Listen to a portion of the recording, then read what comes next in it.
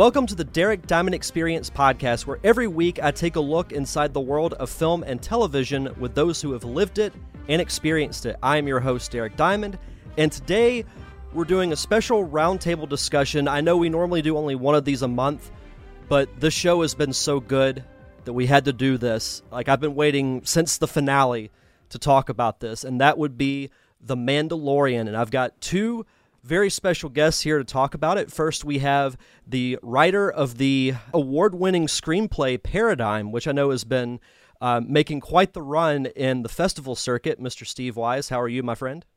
I'm doing good. Thank you for inviting me on. Absolutely. And also joining us, we have actor and fellow podcaster, the host of the Lights, Thunder, Action podcast, Mr. Thomas Carter Rochester. How are you, sir? Hello there. I am absolutely wonderful. I'm not going to be Obi-Wan Kenobi the whole time, though. How are you, Derek? I love the impression, by the way. I love Obi-Wan. He's my favorite character from Star Wars. He's the best character from a certain point of view. Hello there. It's weird because my two favorite characters are Obi-Wan and R2-D2. Like two complete opposite ends of the spectrum, but like you can't not love R2. He's just been responsible for so many fun moments in the Star Wars franchise, so you got to love him. They're such as sassy. Flying somehow. But then he forgot how to fly. Right, exactly. Maybe they disabled, that technology at some point, Maybe there's an untold story there. Yeah, they do.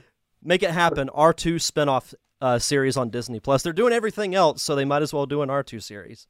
Well, there is a droid story, so maybe we'll get that backstory in that animated show. One can only hope. Damaged his rockets and couldn't fly ever again. That actually is not a bad idea. You can do an episode where, say, he does something to cause Antilles to be like, all right, you're getting rid of this, you're getting rid of that. You've got just the bare bones stuff. I think that'd be really cool, actually. But that's just me. Yeah, he's too much like Anakin, so they had to, take him down a couple pegs. Yeah, for sure. So we're here to talk about The Mandalorian, which just wrapped season 2, and we'll get to the season as a whole here in a second. But I wanted to ask both of you, and Thomas, we'll start with you, because all three of us are huge Star Wars fans. What was your initial reaction a couple of years ago when the Mandalorian series was announced? Because it was something that we didn't really know a lot about. Like, you think of the upcoming Obi-Wan series. Everybody knows who Obi-Wan is. You have other properties that are more known, but you're like, what is this Mandalorian? Like, we know Boba Fett, but we didn't really see much of him in the actual film. So what was your initial reaction when you found out this series was announced? My initial reaction was, because if I remember right, it was just, we're making The Mandalorian. That's all they announced. And I was like, cool, that's not very vague at all. It's like an entire planet, an entire creed and race. So like, thanks for narrowing down what the show is going to be about. But because they didn't narrow it down, and having watched all of Clone Wars and Rebels, I was like, well, I hope they bring in this character and this character and that character and this character, and they bring Boba Fett back to life. They bring him out of the Sarlacc pit. They bring back Tamura Morrison, and pretty much everything I was hoping would happen, except for one character, happened this season. So it's very exciting. What about you, Steve? Couple things first. I know they had been talking about a Boba Fett movie for a while. I think James Mangold had been attached to it at one point, and it never materialized. And when Solo, underperformed, let's say, and Lucasfilm decided, okay, we're not going to pursue any more standalone films right now. It was kind of disappointing to not see Boba Fett be developed as he should be. And there was also George Lucas at one time, before he sold Lucasfilm to Disney, was developing a live-action Star Wars series, which got scrapped. Apparently they had like 50 scripts or so that were just sitting on the shelf. And some details have come out as far as what he was doing, and it doesn't sound great. So there was already hype for a live-action TV series and something with Boba Fett in it. And so I was excited for both those things. And when neither of them happened, it was like, eh. And then here comes live-action Star Wars series about a Mandalorian, but not Boba Fett. So it was kind of unusual thing, and I was excited about seeing Star Wars on a weekly basis, but I didn't know what to expect, and honestly, I had kind of low expectations. So when it finally premiered, it was a very pleasant surprise. And I should preface this by saying, if you have not seen, especially season 2 of Mandalorian, go watch it, then come back and listen to this show, because we're going to get into all the spoilers. Were we supposed to watch season 2? Might help. Sorry. Yeah, we're not only, I'm just going to throw this out there because I say it in my show all the time. We're not just going to spoil like the Mandalorian season 2, but season 1 and every show and every movie and possibly every book. If it's in Star Wars, we're probably going to ruin it for you. So if you're ready for that, just be prepared, because we're going there. We are. Absolutely. And it's one of those things, like I'm very much spoiler friendly in the sense that I like to give people time to watch the episodes. Like, I was having this conversation the other day, is like, usually with movies, I think 2 weeks is about the right time frame as far as not posting spoilers. And then with Mando, especially with this season, I tried to give roughly a week before I would like say anything on social media. Because with the finale, it was really hard. Because, and we'll get in. I'll save it. We'll get into that in a bit. But I echo your sentiment, Steve. I remember reading about that live action series that George Lucas was developing. I was like, oh, Star Wars on TV, awesome. You give me Star Wars content, and I will take it. At this point, like, to me, you can't have too much Star Wars. Some people, thought that there's a little bit, oversaturation with the spinoffs, with the trilogy, but I personally never felt that. I didn't think Solo was a terrible movie. It's not the best Star Wars movie, but it had its moments. But none of them are perfect, besides Empire Strikes Back. But that's a discussion for another time. But there's the kiss. Well, yeah. I try not to think about that. But yeah, so when I found out about The Mandalorian and then it wasn't about Boba Fett, I was kind of disappointed, because here's a character that people love, but if you think about it, he didn't really do anything in any of the movies. He just kind of fell in the Sarlacc pit, and that was really about it. So I didn't really know what to expect. I know that it was set in the Star Wars universe, so I'm like, obviously I'm going to give it a shot. And then the first episode dropped, watched it, and I was hooked. Like this, it felt like Star Wars. Mm-hmm. And that's something that I think the more recent movies have lacked, in a sense. Mm-hmm. Like this, to me, and maybe being the time period, because The Mandalorian takes place 5 years after Return of the Jedi. It felt like that original trilogy, in a sense. You know how like that original trilogy had stuff that you didn't quite know what was going to happen, and it had that little bit of a kind of a weirdness to it in a way, but that added to its charm. And that's what I felt about The Mandalorian. Do you guys feel the same way? Well, I don't know if I totally agree that the sequels don't feel like Star Wars, because I think that they made a concerted effort to try to make it feel like it was in that universe, as opposed to the prequels that obviously were cleaner and they weren't as, it wasn't as grimy of a world. And, the ships were shiny and brand new and sleek. And, so it just the prequels had a different feel to it. It literally felt like it was in a different universe because it was supposed to be a different time and place. Right. But yeah, you're right. Mando, it felt like we dropped right squarely into that time period that where it's supposed to take place. And what I find funny, though, is all the callbacks to the prequels that it has, that it doesn't only reference the events that in their timeline had just recently happened, with Return of the Jedi having taken place just like 5 or 6 years prior to that. But there's callbacks to the prequels with, the mechanical droids, and just different things that pop up that, and of course the M count. And so it's like, okay, they're not ignoring the prequels. It's part of this universe and part of the show. And I really appreciate that. Yeah, I feel pretty much the exact same way. And the thing that when the first episode came out and there was 10, 15 lines maybe of like the entire, it just felt like there was no talking. It really reminded me of the first act, really, where you're just stuck with droids for the most part. You have a couple lines here and there, and then you're walking through the desert, and it's what, 35 minutes before Luke even shows up on screen. And it just had that same feeling. And I think I was 5 or 10 minutes into the first episode, and I specifically try to not watch the episode unless it's with my dad, because Star Wars is our thing. And I looked over him and I was like, this is literally the best space Western I've ever seen. And he's like, what do you mean? And I was like, I've seen some stuff, Dad. And this is like sci-fi, and Westerns had the most beautiful baby of shiny metal Beskar. And that's what we're watching. And he was like, first off, what's Beskar? But it was just the way that they really brought in that original feel of A New Hope, which I saw at 7 years old, much like a lot of people, just, like 20 years later than everybody else.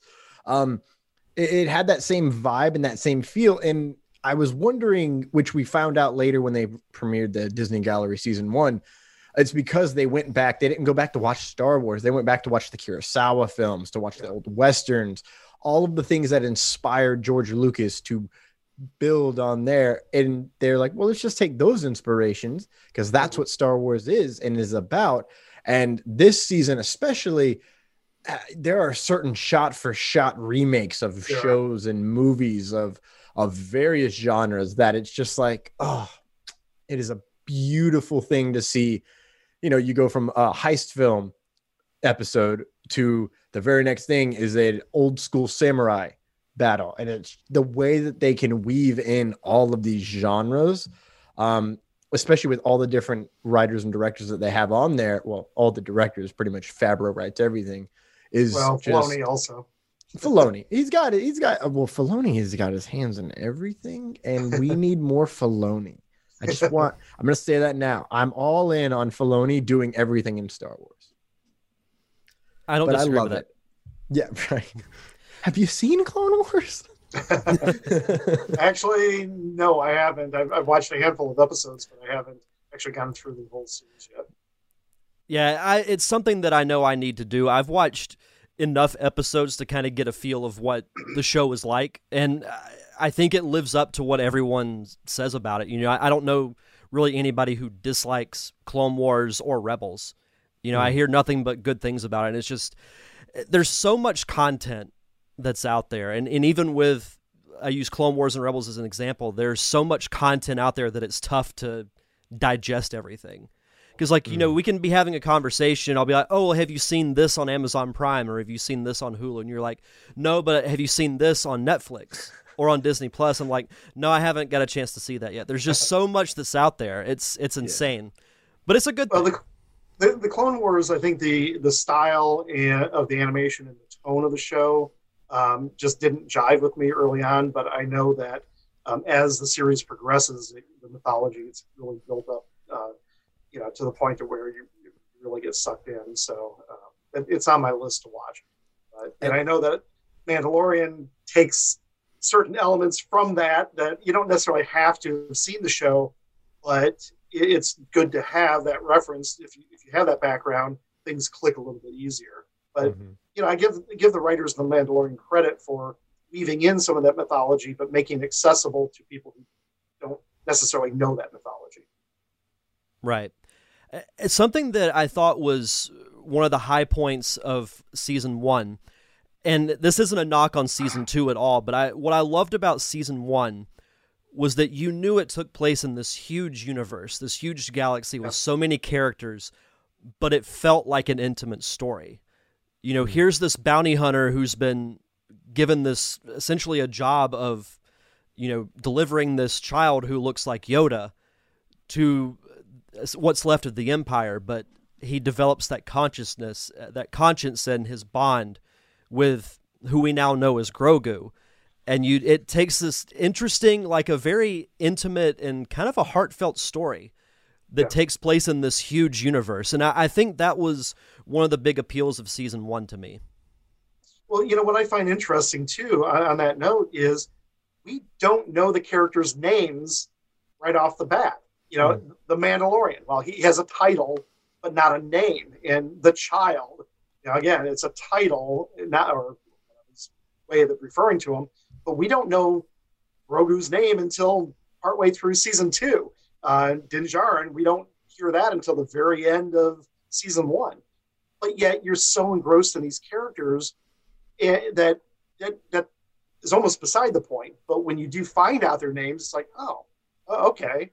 And it humanizes them. Well, as much as you can with a little green alien, but it gives them a little, more connection that it's like, okay, I'm already connected to them, but now I know a little bit more about them. And as it's like an onion, peeling layer by layer. This show is really good at that of here's, we're presenting you this, but then each episode kind of peels away a little bit and you learn a little bit more and more. And I like that slow burn. I love what you said, Derek, about season 1 and it's this intimate story in a vast universe. I think the reason season 2 doesn't feel that way is because it's just full of fan service, like through and through. But my favorite, I've gone back and had to rewatch each episode at least 5 times each week to get, all of the notes for my various projects going on that focus on Mandalorian. And the thing that I always end up recognizing is, after, again, multiple rewatches, is once the fan service dies down, at the end of the day, not a lot happens except for Mando's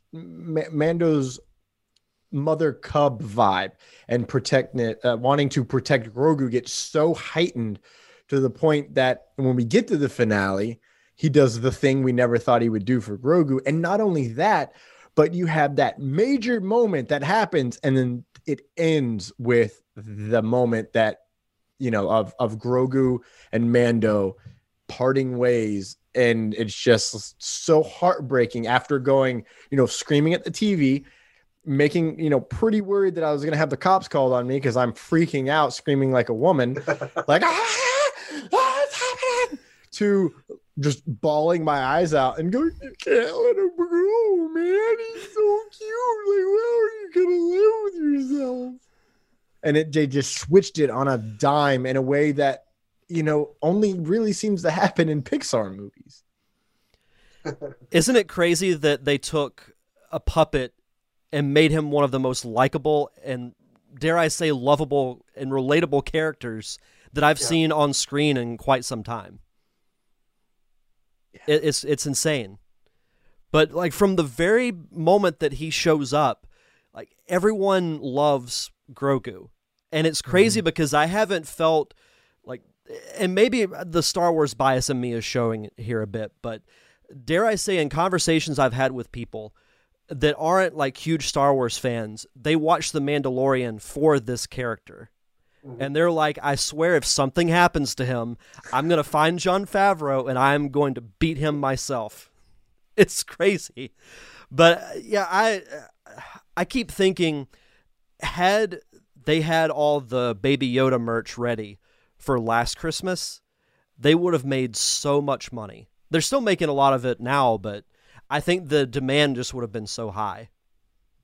Well, Jon Favreau specifically did not want to spoil the show by releasing merchandise. Yeah. And, he was saying that as far as like the final episode also that, they kept it tightly under wrap and they did not go out to any other, even the documentary that's released on Disney. The Gallery. Which I guess is just one episode for season 2, but there's no mention of the guest, the surprise guest, because there's a third-party production company that produces those. And so they didn't even let them know about it because they wanted no leaks.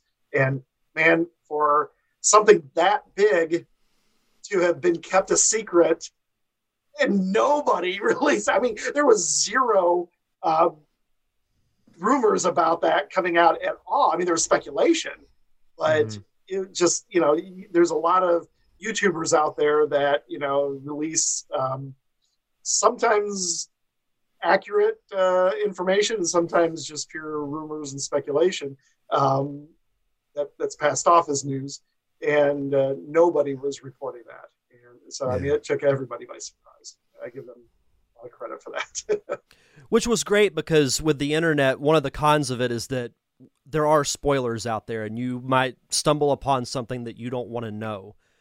Mm-hmm. But for that, like you said, Steve, no one knew. And when that happened, it took me everything to just not start screaming. And because I watched every episode in the morning before I would go to work because I knew that I would get spoiled because it happened with me in the first episode of Mando in season 1. Like I had the Baby Yoda reveal spoiled for me because I didn't watch it like that day because people were posting it on Facebook. They were taking, the screen cap of whenever he pulls the blanket down for the first time and you see his face. People were posting that on their Instagram stories, and I'm like, "What's the deal? Why? Why?" And so I made it a point that I would watch every episode before I went to work. And when that happened, because I was watching it at like 7:00 in the morning, and it took me everything to not scream and wake up my girlfriend in the next room. Like it just took everything. I'm just like. It was nuts. For those who are only listening to the audio version, I was holding my mouth shut, trying not to scream. Yeah.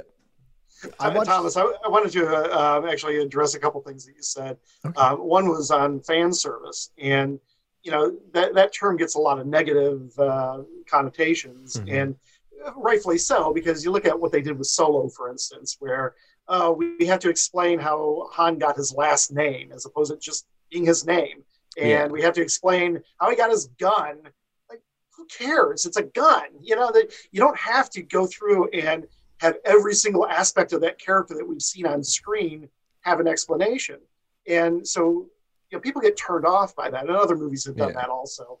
But with this show, the quote unquote fan service, it's satisfying to fans, especially those who, like I said, have been watching the Clone Wars in particular with Bo-Katan and Ahsoka Tano. Thank you. Coming on. But the thing is that those characters are natural to this story. Mm-hmm. If we had Chewbacca just show up out of the blue, like, why? Why is he there? For, a particular Jedi showing up, it was set up. And, when Grogu is taken to the mountaintop and put on the Soul Stone, whatever it's called, he's calling out to a Jedi. Mm-hmm. Well, there's speculation which Jedi is going to receive the call and come for him. Well, there's really only one, and if other Jedi, if Mace Windu just suddenly reappeared, it's like, well, okay, that's cool that he's there. But now we have to explain why he's still alive, where he's been, what it wouldn't make sense in the context. And the few other characters that were bounced around too. But there's really only one logical character, and man, they delivered. And so yes, it's appealing to the fans, it's fan service in that regard, but it works in the context of the story. Yeah, it organically happens, which is very rare these days, when it comes to pop culture icon or zeitgeist shows and movies. It's usually just like, we're doing this. And it's like, oh, that's awesome. I wish they'd have done it a slightly different way because that sticks out like a sore thumb. Right. Wonder Woman just did something that I did not anticipate them doing. And everyone that I watched it with was looking at me like, are you okay? And I was like, you guys don't understand what they're about to do, but I picked up on what they're putting down.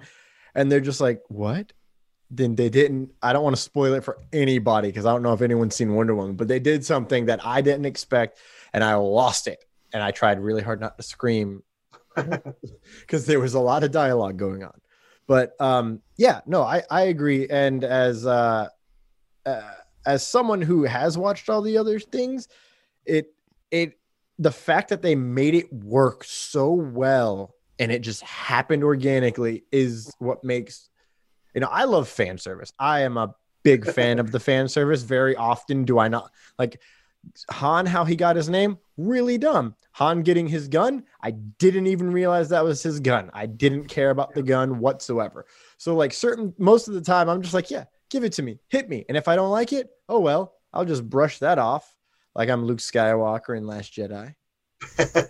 Well, the other thing too that I was going to mention was you talked about the Grogu being handed off and he and Din separating.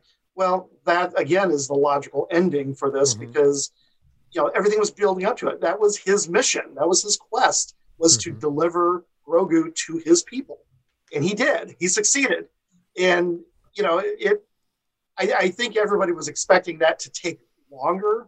So not to end it right there on season 2 with that, but the thing is that's precisely what season 2's story was.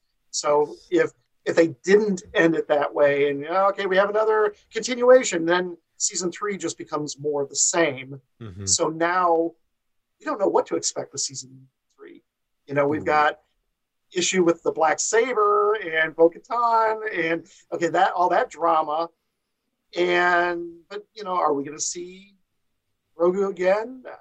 I have a sneaky suspicion we will. Maybe not right off the bat, but they could do a time jump and have it several years later, or move right into something else. But I'm sure they've got something up their sleeve that will be interesting and compelling.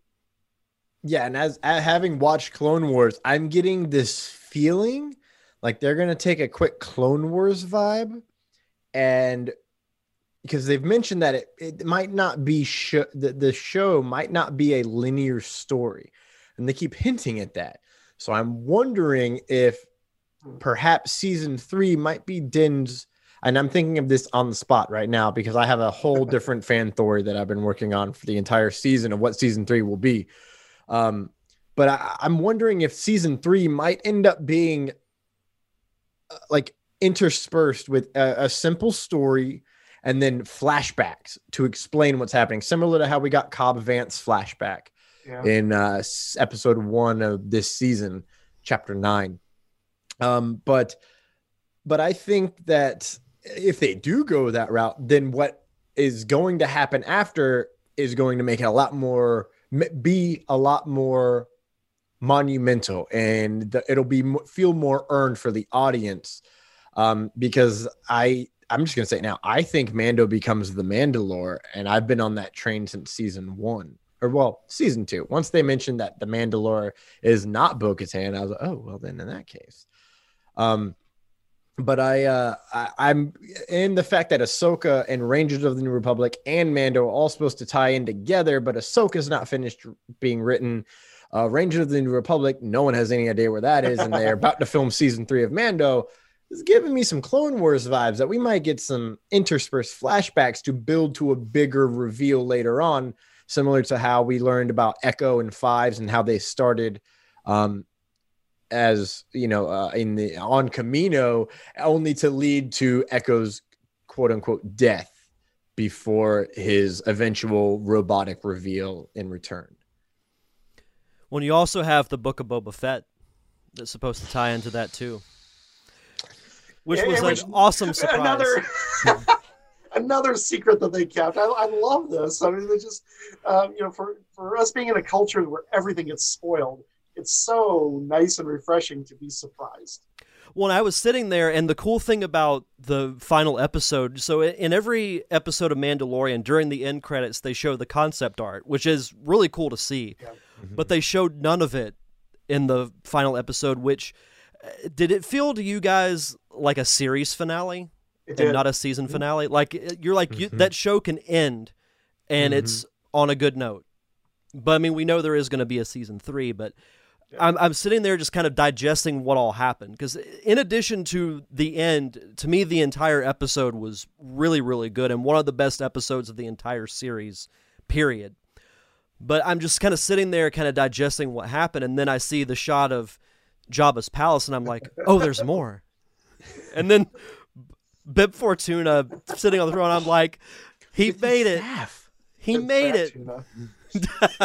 He survived only to also become lethargic and large. I guess what we're learning is mob bosses are just gluttonous. And, and being on Tatooine, where there doesn't seem to be a lot of natural food grown. So it's like, what are they eating exactly? Cease all physical activity. Yeah. We don't go outside. We just get fat and sit on the throne. That's what we do now. Well, and then, Boba Fett shows up, kills Bib Fortuna, sits on the throne, and just like, boom, the book of Boba Fett. Because I was thinking when they did that investors meeting, I was like, they haven't said anything about Boba Fett, which I thought was weird.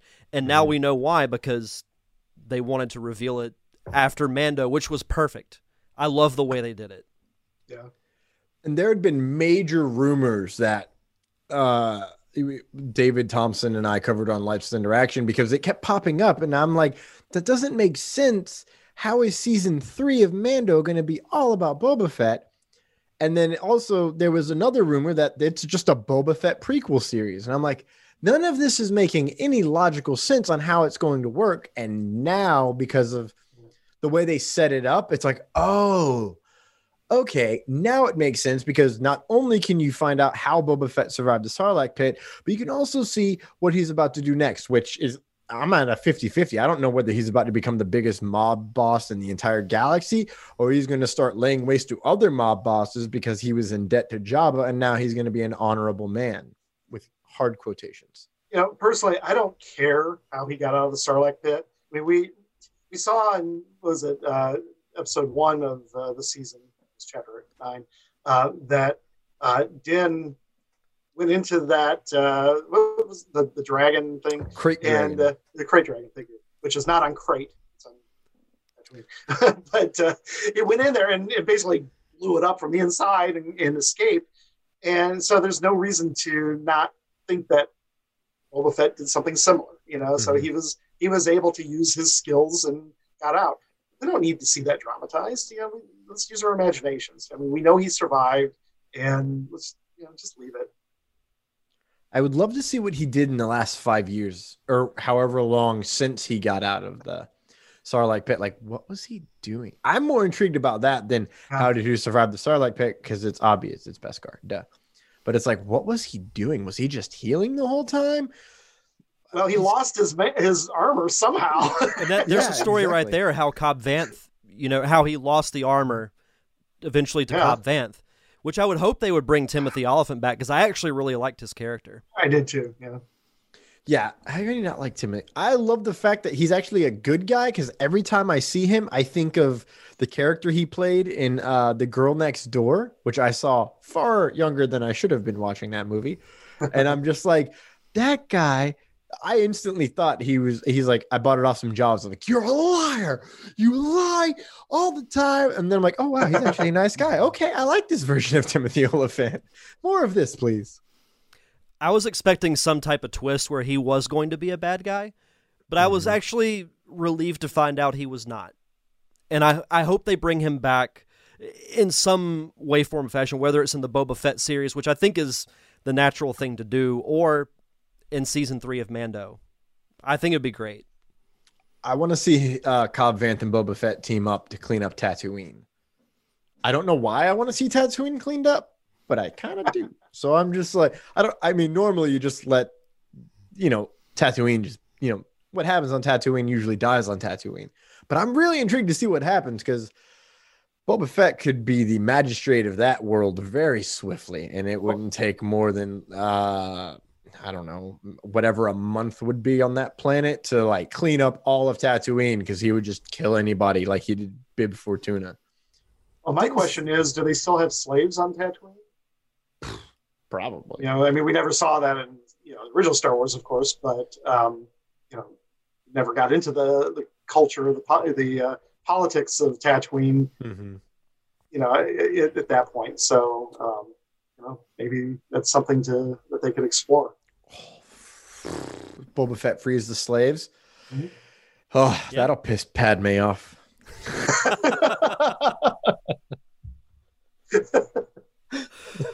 Well, luckily she doesn't have to really worry about that. Which, by the way, another thing that I really appreciated was how they handled the Sand People in Yes. that episode, because it literally was the cowboys and Indians type of story, where it's like, okay, you have these enemies that have to team up to fight a common enemy, and you look at the indigenous people and kind of the tribal, and realize, okay, they actually have their own culture, and they're not necessarily bad guys. They just look differently than what we know.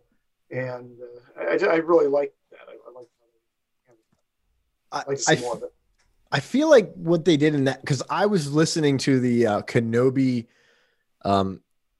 audiobook from the Legends book series back when it used to be canon, but now it's not, because Disney does whatever they want to.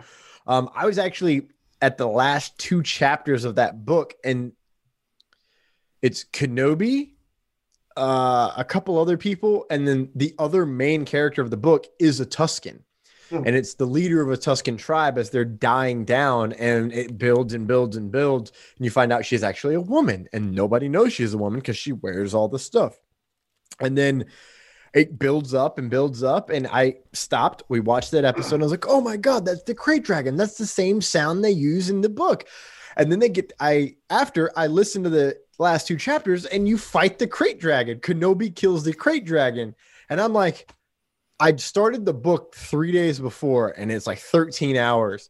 And all I could think while watching that episode was, oh my God, they're literally making everything from Kenobi canon right now in this 40-minute episode, which is beautiful, because that was my favorite part of the book, learning about the Tuskens, and the fact that the reason the Tuskens were doing whatever they were doing and starting to go against their code or their creed, if you will, was because Anakin Skywalker slaughtered like 3 tribes when they came together because they killed his mommy.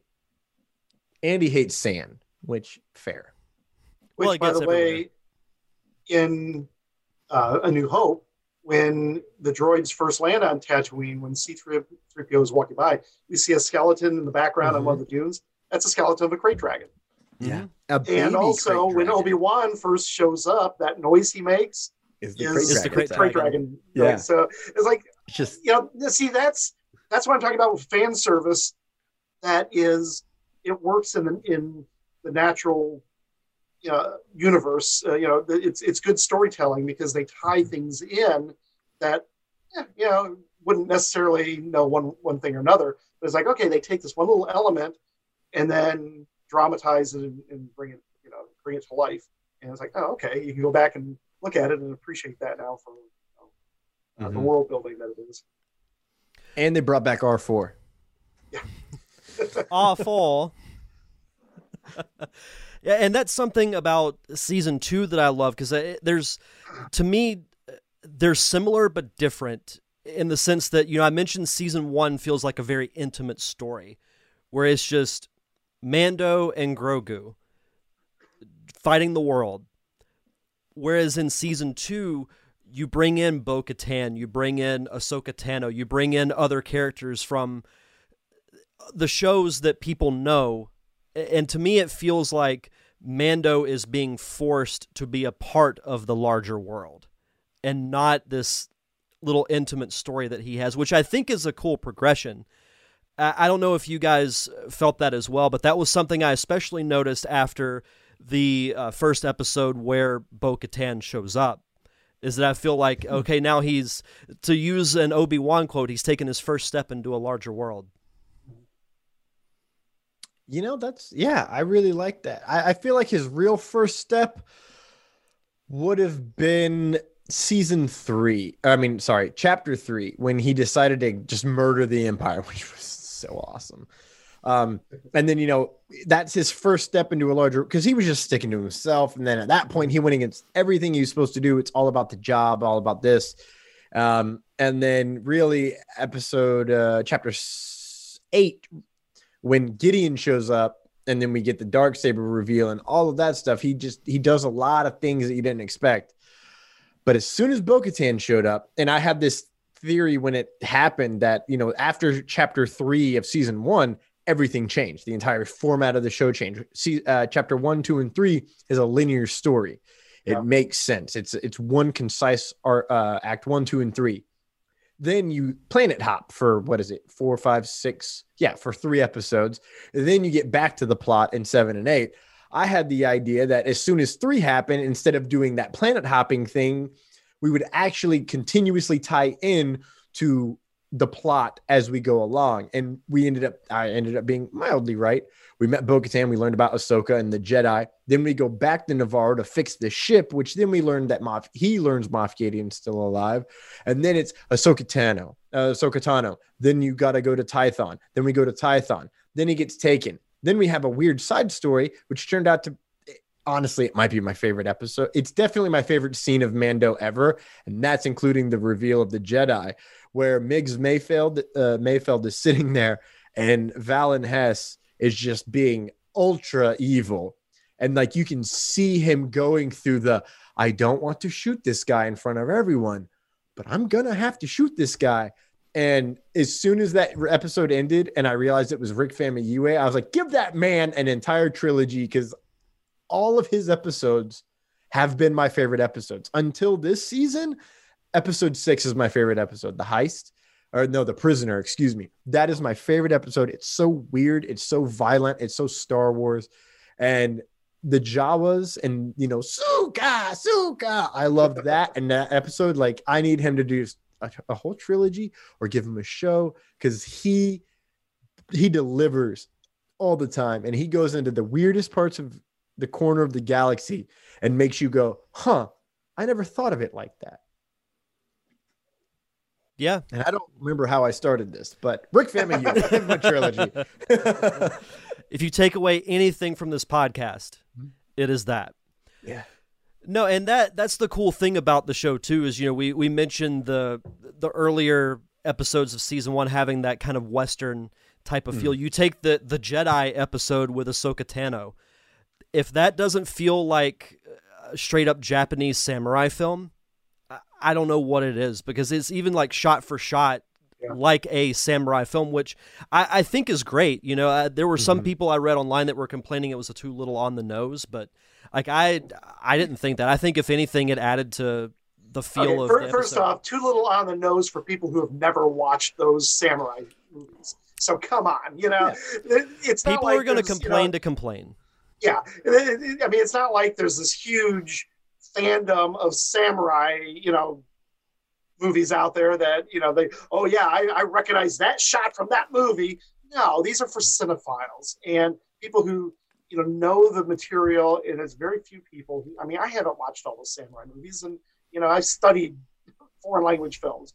But to go back and see what they've done, it's like, oh, that's really cool. That's just, it gives you new appreciation for how much detail they put into this series, both from the writing and directing standpoint. Well, and some people are just going to be negative for the sake of it. I can't remember the website, but there was a website when I was reading like a recap of that episode. They actually had screen caps from old samurai films and put them side by side with screen caps from the episode of The Mandalorian. And I was like, this is really cool. And to add to your point, it just shows the care and the dedication that these filmmakers have to make this show a reality. And it shows through every single episode, because you can tell that Favreau, Filoni, and everyone who works on this show genuinely cares and wants it to be good. And it shows to me in every episode, even the episodes that may not be as good. Like, I know a lot of people didn't like The Passenger from this season, but even still, like that compared to other episodes I've seen of TV, yeah, Frog Lady, it still wasn't. Yeah, was it probably my least favorite episode of the season? Yeah, but I didn't hate it. Yeah, I didn't either. Well, I hated the spiders because. Oh, I love that. And that added horror elements. Yeah. But Derek, you're talking about, the negativity. We've reached a point now, there's a cycle that we go through with anything that becomes popular that, so it's new and it's exciting and people have jumped on board, and then there's this, great love for it. And then it reaches a point where then people start tearing it down. And there's already people that are starting to do that online. And, like a particular so-called journalist that was reporting inaccuracies and trying to say how, there was all this behind the scenes drama, and that Pedro Pascal, had walked off the set and they fired him halfway through production because he wanted to take his helmet off. He didn't want to have to wear that. And it's like, you look at the way that the series is laid out. Yeah, he does take his helmet off, but it makes sense in his character arc. At no point did we ever get the sense that, oh, okay, we're doing this because the actor, kind of like Spider-Man 2, there's a lot of shots of Spider-Man after he's taken his hood off. And largely that's because Sam Raimi felt like we needed to humanize him and see his face as opposed to seeing the hood. Well, yes and no. I disagree with that to some degree.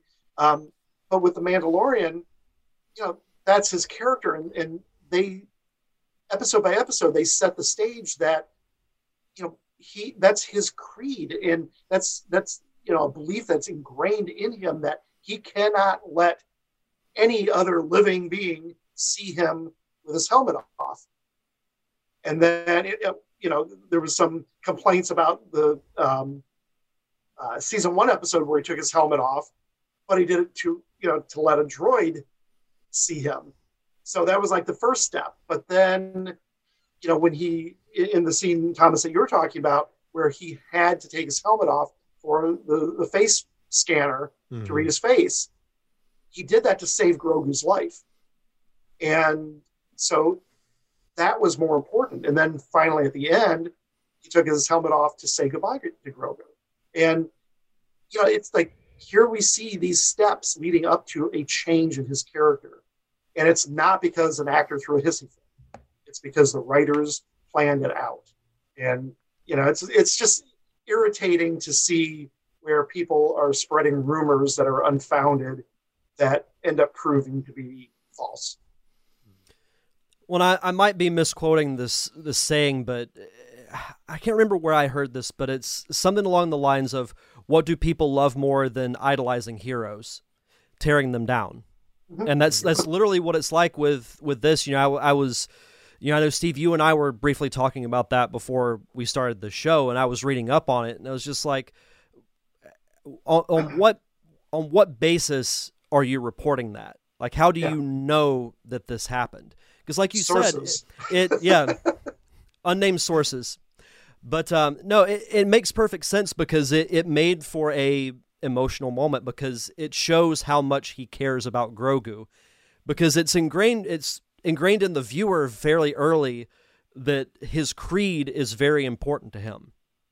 But the fact that he would break it to save Grogu's life shows the importance of their bond. Right. And then, like you said, that whenever Grogu leaves in the finale, it's just like, if you didn't tear up when that happened, I don't know what's wrong with you. Oh, right. Well, and the same person that was trying those rumors also was saying the book of Boba Fett was going to be season 3 of The Mandalorian because they fired Pedro Pascal, and now Boba Fett's going to be taking over, and that was clearly debunked.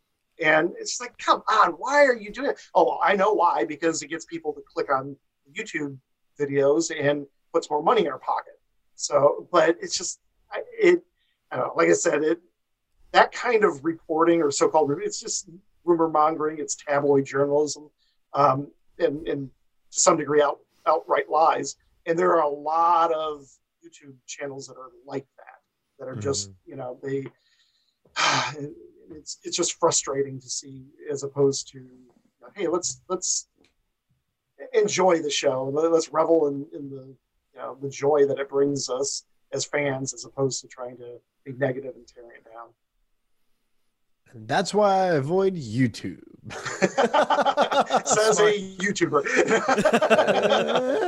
Yeah, you're right.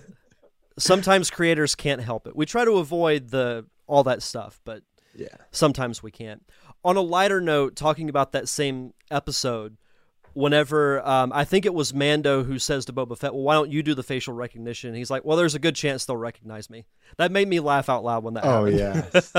Yeah. I love how it whittled down. It's like, I can't go in. Or Migs says, Kara can't go in. Kara, whatever her name is.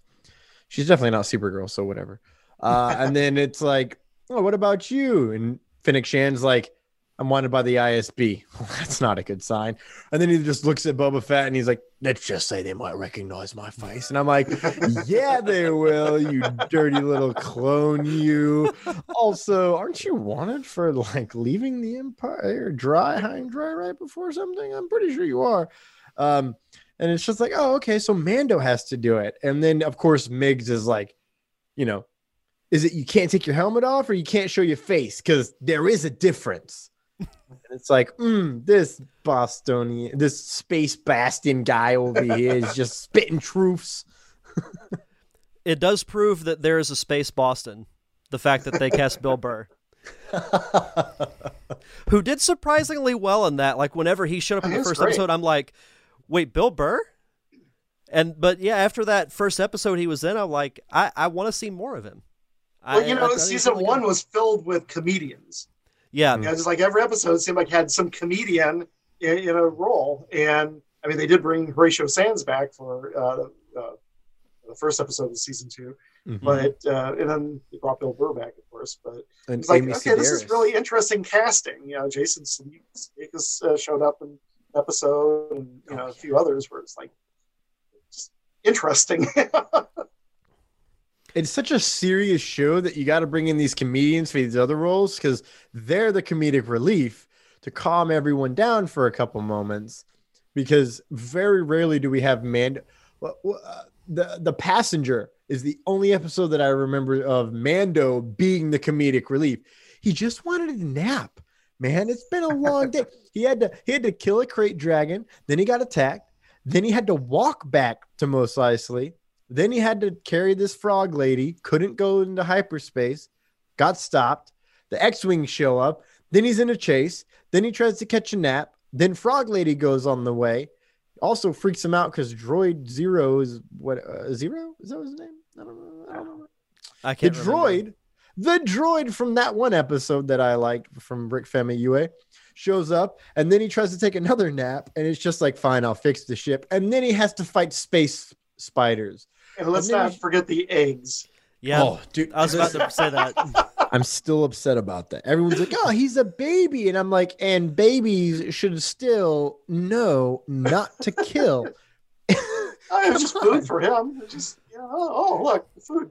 And it did have a great payoff the next episode where he's like, something lives in this? What? I want one.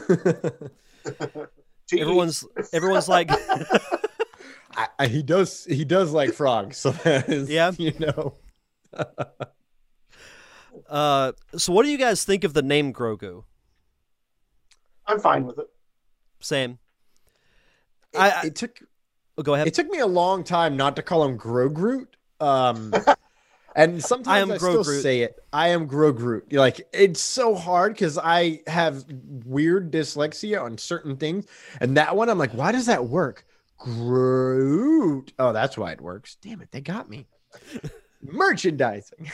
And but did you know that was actually spoiled months ago from like 3 months before the season even premiered?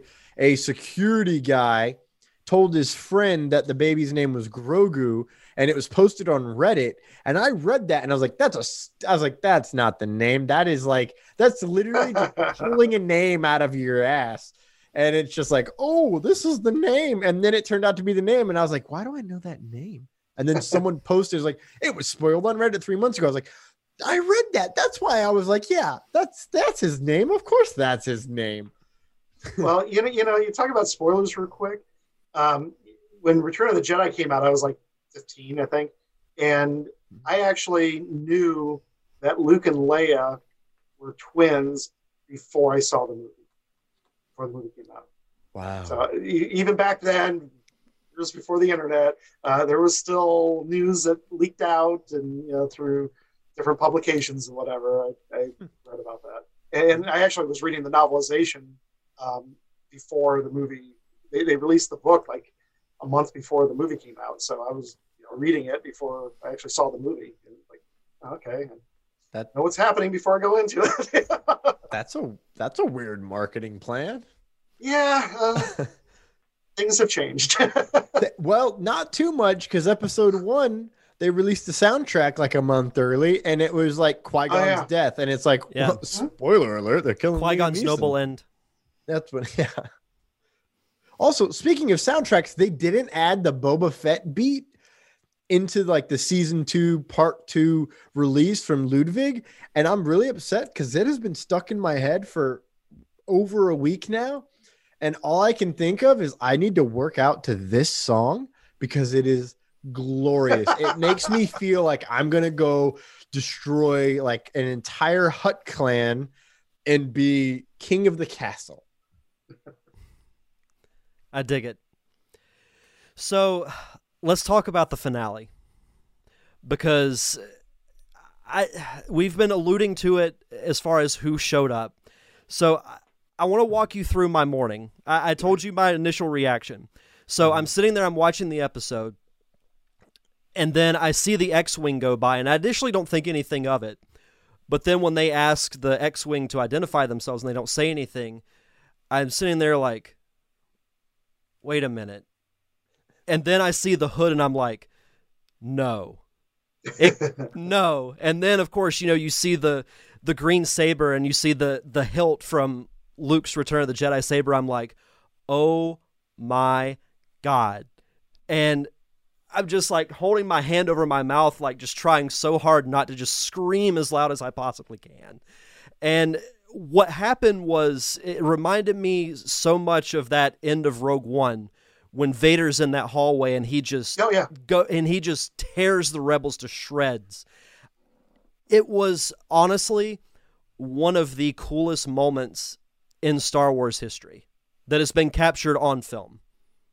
Well, it's interesting too. If you listen to the music, it's kind of sad music. It's not big, epic, heroic music. There's like this, it's very downbeat, and it's almost like kind of the music is telling us, yeah, this is not a good thing for him to be doing this. So we'll start with you, Thomas. How did you initially react as you were watching this for the first time?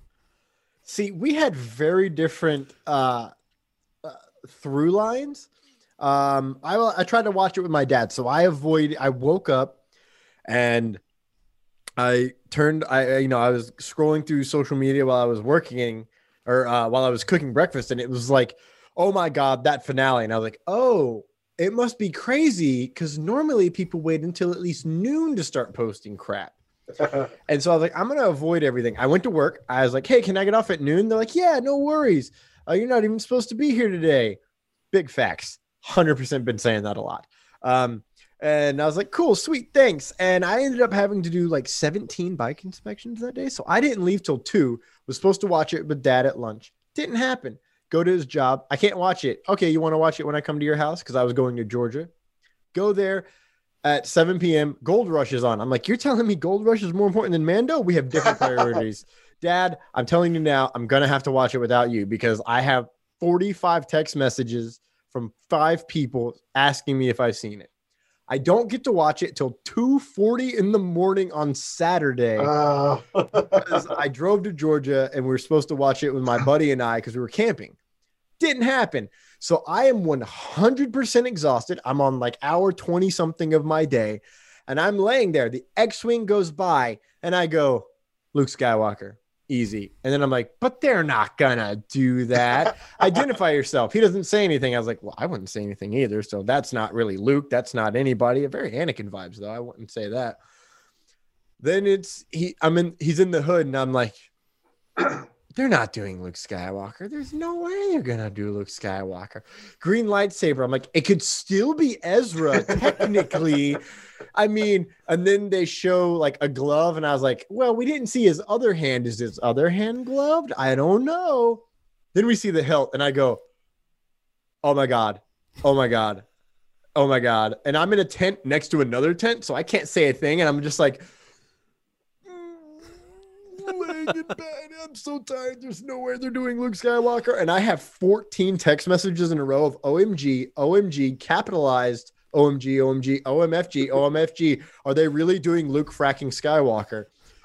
And then we do the hallway scene, and I'm just like, well, it's obviously Luke, because that's too awesome for Ezra to ever do. Not that I don't love Ezra, but he didn't fight Vader.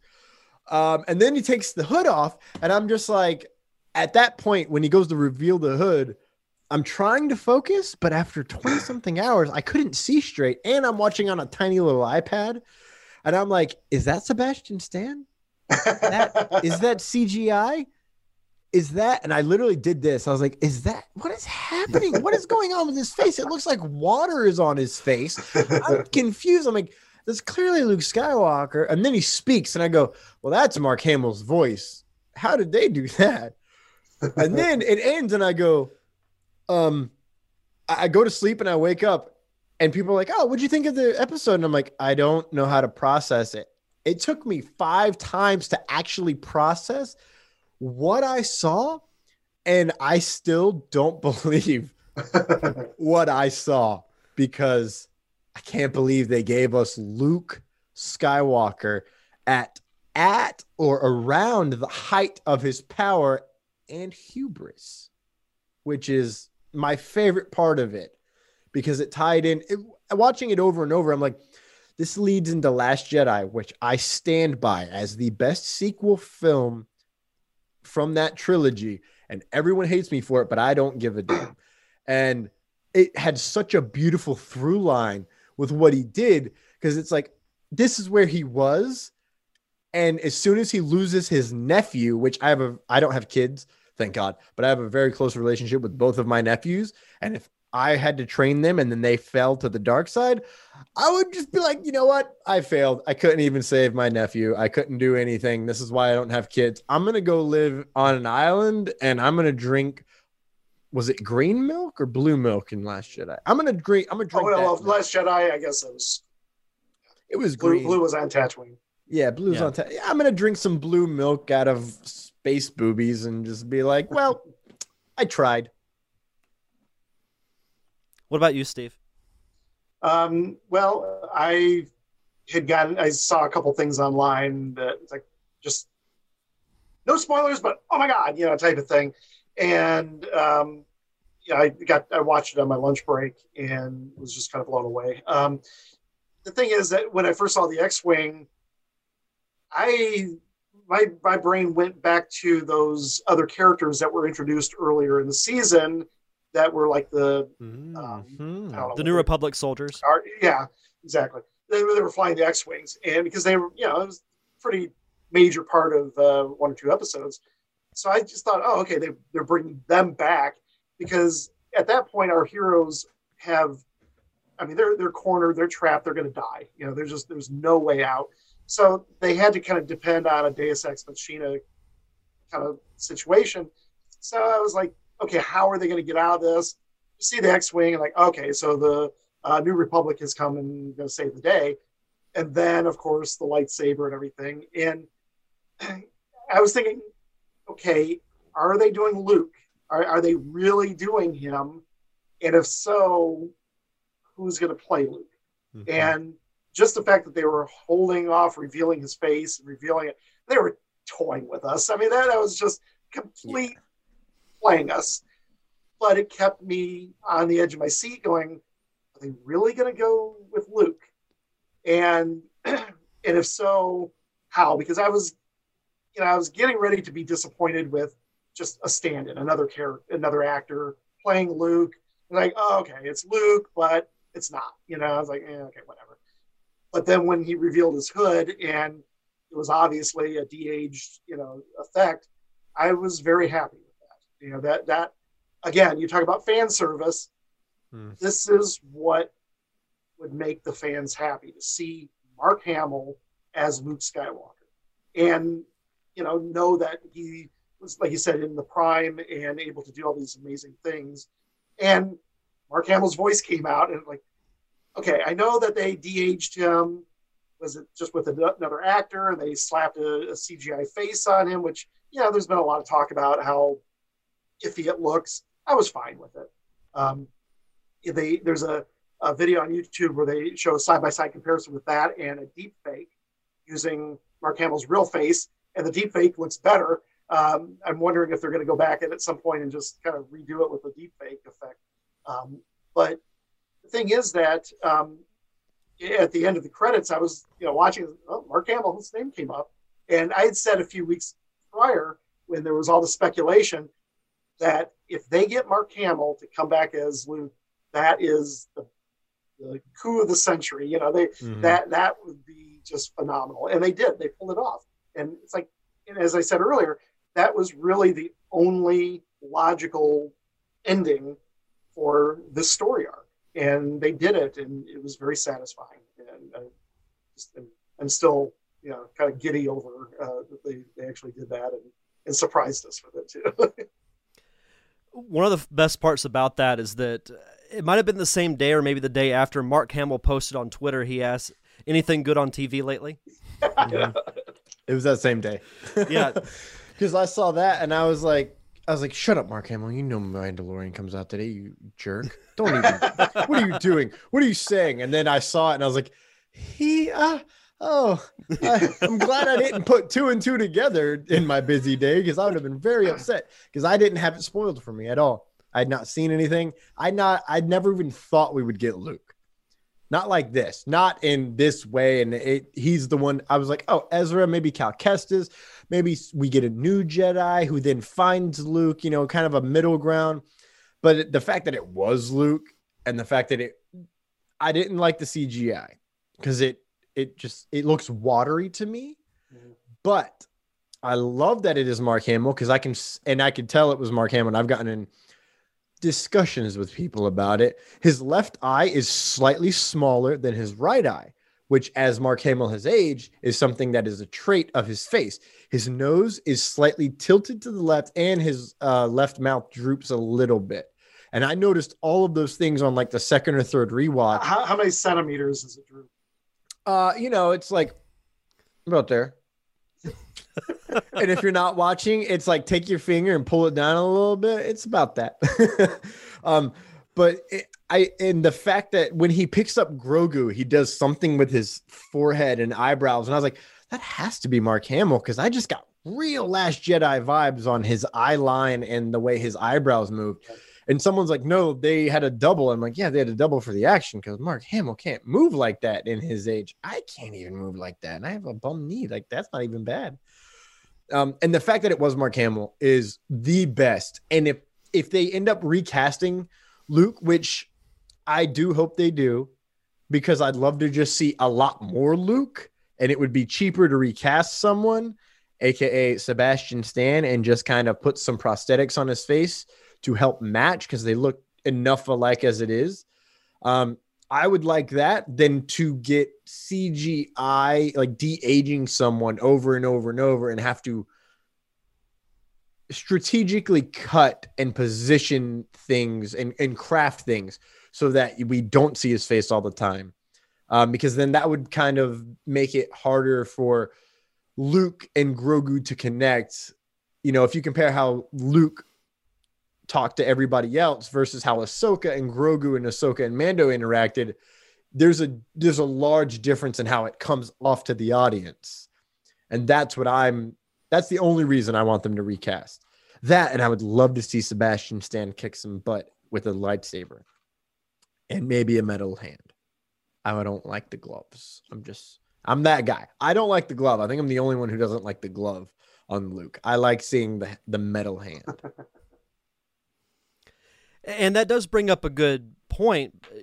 Will we see more Luke, or is this a one and done thing?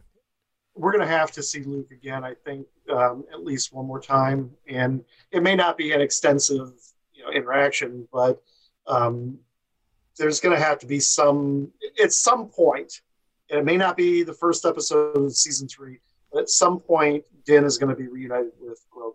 Mm-hmm. And how they work that into the story, who knows? But if it's a situation, I mean, let's face it, Luke Skywalker is not going to lose Grogu. You know, Yeah. That would be really questionable, you know, as far as storytelling. So there has to be some reason why Mando has to come for Grogu, or I don't know.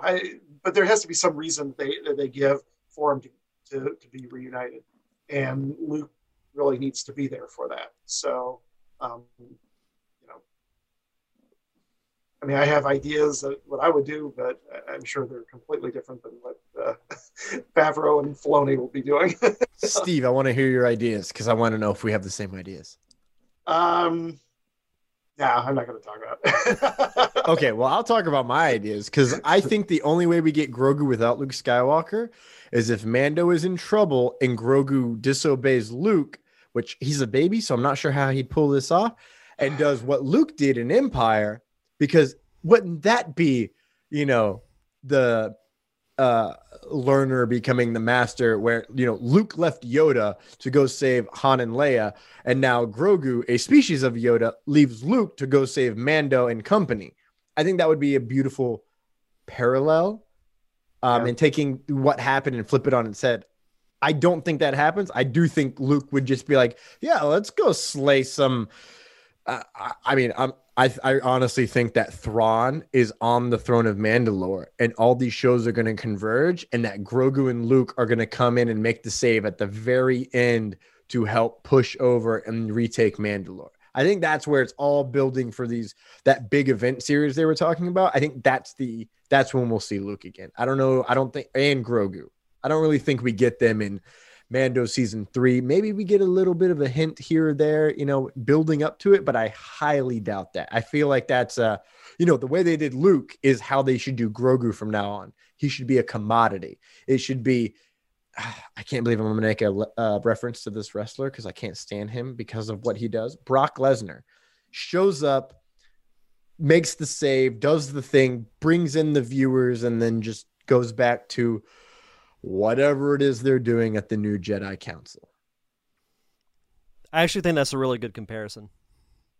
Oh, the Brock Lesnar thing? Yeah. Oh, God, I feel so dirty saying it. No, but you're right though. No, and I agree with you in the sense that I think we will see Luke again, but it has to be a big moment for him to come back. And if you see him too much, it's going to kind of ruin the novelty of it. So I think we see him 1, maybe 2 more times. Well, here's something to chew on also. There's been hints, and even Luke kind of said it, that Grogu has some leanings to the dark side. Yes. And it could be that Luke is not able to train him effectively, because we don't know how much Luke has been training at this point. And kind of tying in with the Last Jedi, like Thomas, you were saying, which, by the way, I like the Last Jedi also. I think it's a very strong same. movie. I had a feeling you would, Steve. But and Luke's character arc specifically is that he fails and has to overcome that, and he has to to basically return as who he was again. But maybe this was an early hint that not everybody who's Force sensitive is ready to be a Jedi. And that could be the reason why Grogu leaves Luke in the training. Maybe he has just enough training to be able to, because he's still a baby. I mean, let's face it, unless we do a time jump, he's still going to be a baby for next, number of years. But Mando's arc specifically is to become a father. And his arc isn't done yet. There's still a lot of, learning that he has to do as far as who he is as a Mandalorian. But, him giving up Grogu was part of his growth. But I still think Grogu needs him as a father. Mm-hmm. And I think that's going to be really how they tie it in. I don't really know exactly. But I think ultimately the story is going to be that Grogu needs a father, not a Jedi teacher. which is an interesting mirror to how, honestly, the same thing with Ben Solo slash Kylo Ren. He obviously had a very close relationship with his father. It's kind of very put on there because, Leia's like, I shouldn't have forced him to go because that's when I lost both of you. And it's like, oh, okay. That's a very intriguing line that has so much subtext to it that we as an audience at that time didn't really get, but I was already kind of leaning towards that. And the way that, I have I know what I need to do, but I don't know if I have the strength to do it, and how that keeps coming back. And that's who shows up to him when he has his moment of weakness and when he goes back to being Ben Solo. I'm wondering, based on what you said, I wonder if Luke feels he can help Ben because he helps Grogu overcome that dark side. And then Grogu ends up leaving, because I know I'm the only one in the world who thinks this, except for one other person. I still think Mando is force sensitive. I don't think he's force strong, but I do think he's force sensitive. There's certain cues that have popped up. He's just too damn good at fighting on a level that most Mandos aren't. He's got like an extra sense. So I think he's force sensitive, and I think Grogu will go try and help train him a little bit and at least keep Mando balanced, because Mando was running with a bad crew. And if you look at his character trajectory, he was raised in a cult. That has to be terrible. I've never been raised in a cult, so I don't know. And then he goes on, and he's, working with less than good folks, the same people we saw in the prisoner episode, excuse me. And then as soon as we find out he's in a cult, everything that happened before made so much sense. Yeah. And then it's like, oh, okay.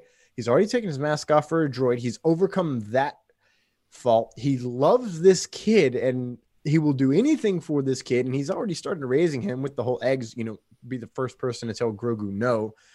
And as the season goes on, he literally will die to save this kid. And that really pushes it towards, being more of a light side trait. And he needs community now versus doing everything alone, the dark side versus the light side traits.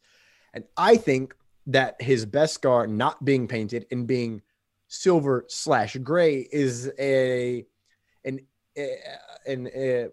foreshadowing using imagery that he's going to be a balanced force user.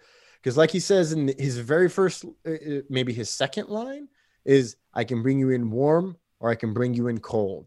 And it's like, if that isn't a gray seeking balance, then I don't know what is.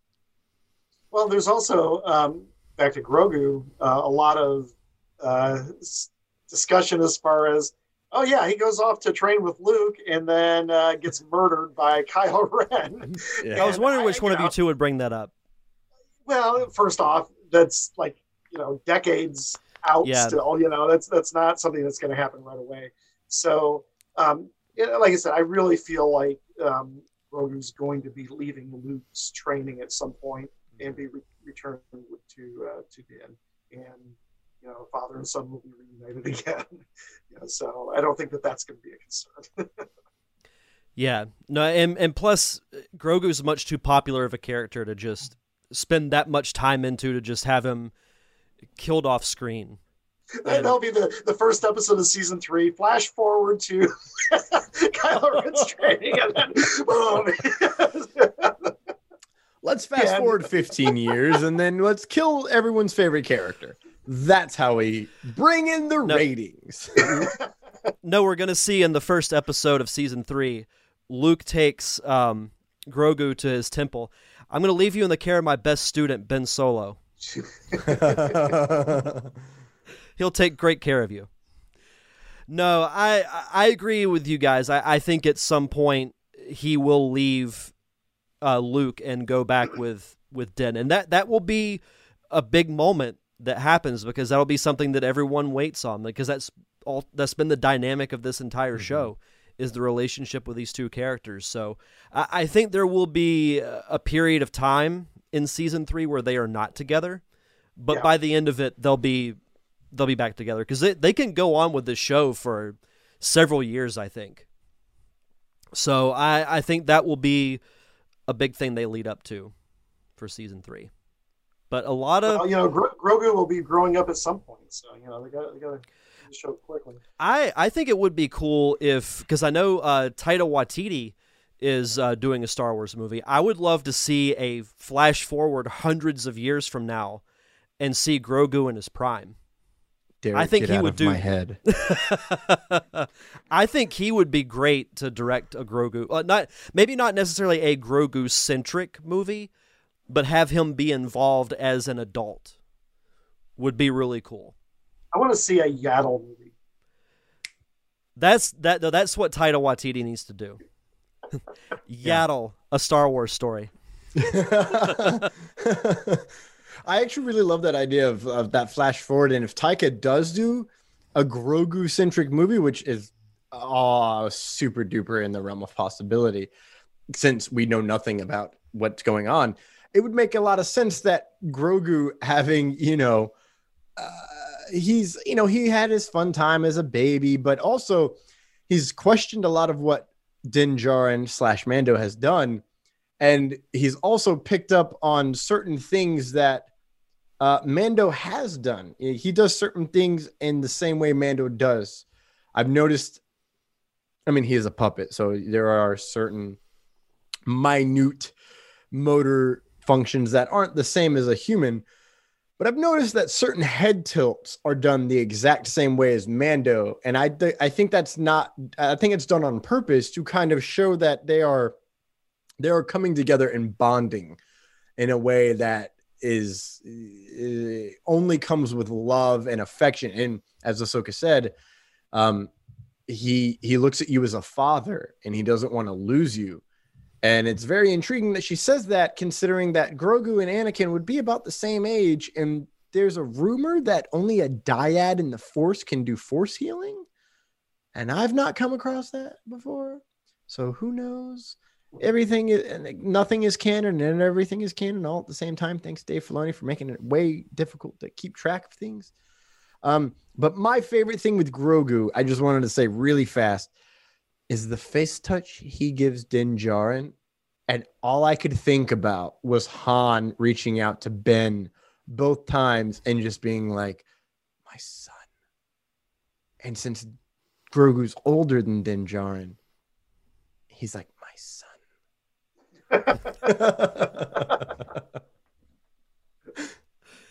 I like that. That's awesome. I have nothing. Who raised who? The son becomes the father, and the father becomes the son. Ooh. So, last thing I want to ask you guys before we wrap up here, and I know this is tough because there's a lot of individual Star Wars movies, shows. Where would you rank Mando as far as your enjoyment of Star Wars? Because I'll be perfectly honest. Like, the original trilogy will always hold a special place for me. I saw the movies at a very early age and saw the special editions when they were re-released. I've watched them numerous times on VHS, DVD, Blu-ray. I would put Mando right below the original trilogy. I like Mando more. I enjoyed Mando more than the prequels, the new movies. Not to say that those are bad, but there's just something like this. It has that certain magic that I felt like the original trilogy had. Not saying that, the prequels and the sequels are bad, but Mando just stands out to me, like, from the storytelling aspect, bringing in all these really talented filmmakers to all come together and tell this really great story that spanned over 2 seasons. It's special. It's a very special series, in my opinion. Steve, we'll start with you. I think it is the best live-action Star Wars TV series. Agreed. Oh, man. I would agree with you. So if you're looking at just the trilogy as one body of work, it's right there. I mean, obviously, I was there with the original Star Wars, so I used to say Star Wars isn't a movie, it's a life. And, it's a little bit easier now that we've had so much of Star Wars and so many different offshoots to say, yeah, it's a movie. And yeah, these are individual films that have, good qualities and some bad qualities and, so on and so forth.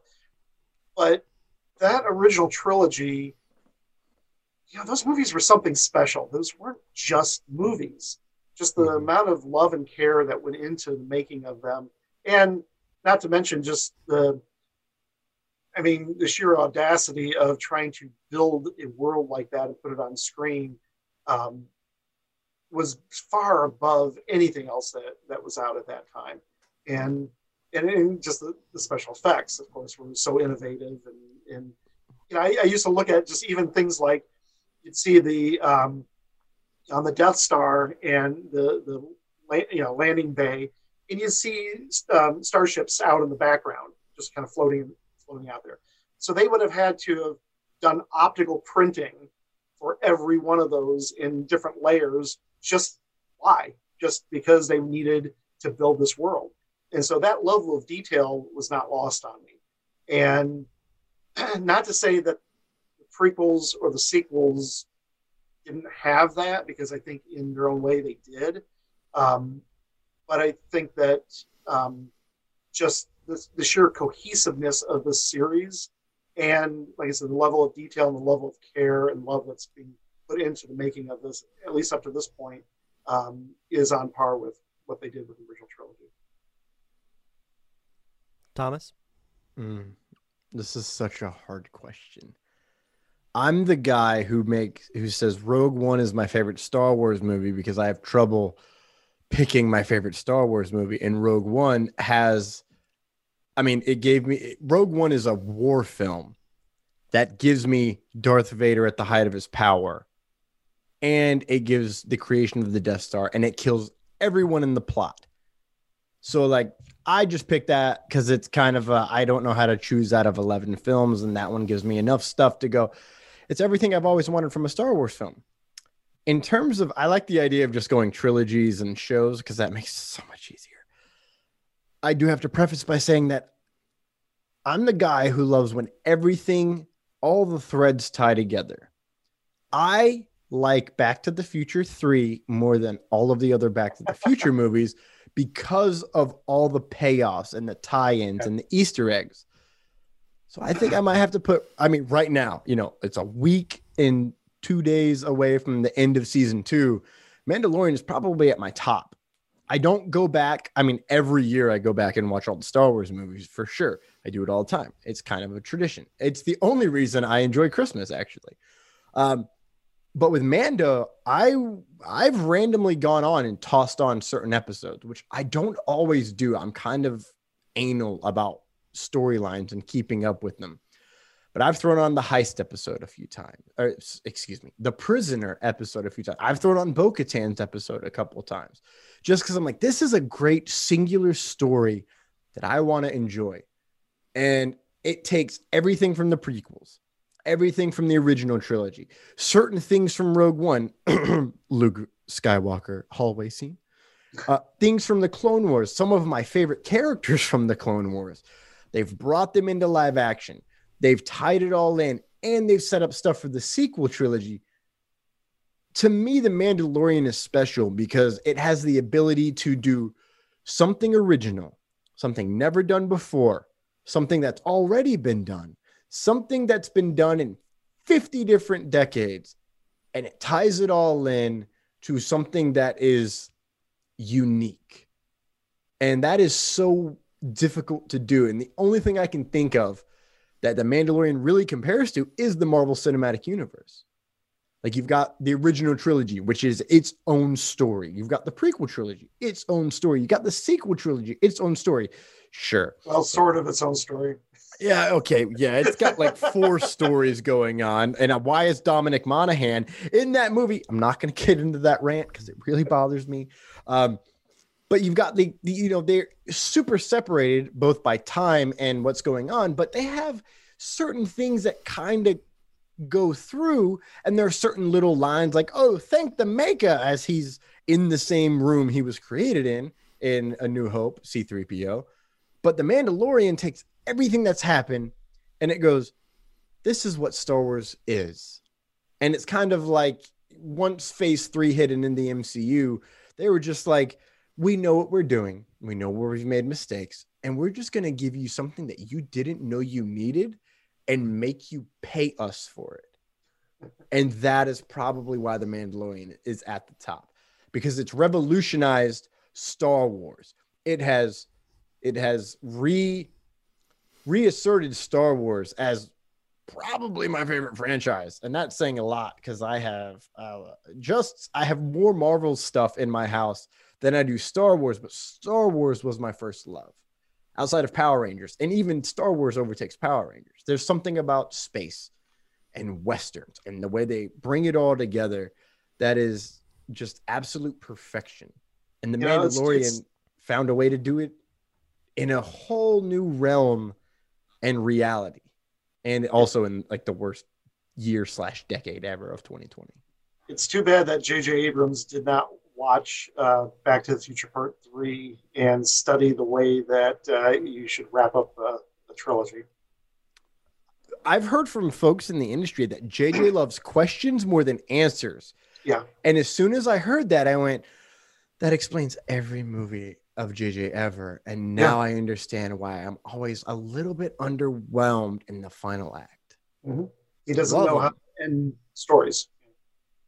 Well, guys, before we get out of here, is there anything else, anything you want to plug as far as upcoming projects, website, social media? Thomas, you want to plug your podcast? Oh my, I have so many things to plug. Lights, Thunder, Action, we go live every week. It was supposed to be Mondays, but work got in the way. We talk DC, Marvel, Star Wars, and whatever's happening in the movie industry. We're about to start the trilogy of trilogies this week, for, building up to WandaVision. We're covering all the movies Wanda was in, which turns out to only be 3 movies and 15 minutes of a fourth. I said WandaVision isn't, but we're doing that. You can find us at Lights, Thunder, Action Show on Facebook, at Lights, Thunder, Action, all one word, no hyphens, no spaces on Instagram. LTA Podcasting, that's LTAPODCASTING on Twitter. And we stream to our Facebook and the HWWS Web TV channel on YouTube. You can find Thor Watches The Mandalorian Season 1 and 2 on my Facebook, Thomas Carter Rochester -actor, or on Instagram at Thomas Carter Rochester, all one word, no hyphens, no spaces, or Life of Thor on YouTube. And also, you can buy merchandise, because merchandising is merchandising for Lights, Thunder, Action and Thor Watches at lotprodductions.threadless.com/collections. We have a lot of great art created from a couple of graphic artists, including Josh Bauer and our social media guru, Terry McIver, which he designed my face and David Thompson's face and then wrote Lights, Thunder, Action in there. And it's possibly my favorite thing that's ever been created. And I can't wait to get my David Thompson shirt to wear every week on the podcast. I love that. Steve, you got anything? Well, if you want to learn more about me, go to StephenJWise.com. It's STEPHEN. And might be able to get some links to some of the things I've written if you're interested in that. We do have Pensacon that's coming up in 2 months, the end of February, and it should be interesting experience this year. So we're moving forward with it in a very safe manner. So tickets are on sale right now. You always look forward to Pensacon. Yeah, it's going to be, it'll be fun. Yeah. Well, and I think, and I know you guys will, take the proper precautions and everything, but I think it'll be a much needed thing for everybody after everything that's been going on. So when your stimulus check comes in, you put aside a little bit of money to buy a ticket to Pensacon. We're doing things in a very safe manner. We want to make sure that everybody has fun, but is protected. Right. Absolutely. Well, guys, thank you so much for taking the time to come on the show. This was great. I could talk Star Wars all night. I think we have. Well, it's not midnight yet. No. Yeah. Thanks for having me, Derek. I always love coming on the show, and I if you like Star Wars, man, that's all David and I talk about in our group chat. So fantastic. Well, if you guys want to follow this show on social media, I'm on Facebook, Twitter, and Instagram at D-Diamond Podcast. If you want to subscribe to the show, it's on YouTube and all podcasting platforms. Just search for The Derek Diamond Experience. And if you could, please leave a review. The more reviews I get, the more visible I become to the podcasting public. If you want to check out my Patreon, it's at patreon.com/DDiamondPodcast. And of course, thank you to my close friends, the Unicorn Wranglers, for providing the theme music for the podcast. You can check out all their music on Apple Music, Google Play, and Spotify. That's going to do it for this week's show, so enjoy the rest of your week. Have a safe and fun weekend. Thank you for tuning in to another awesome episode of the Derek Diamond Experience. I'm your host, Derek Diamond, and we'll see you guys back here next Thursday.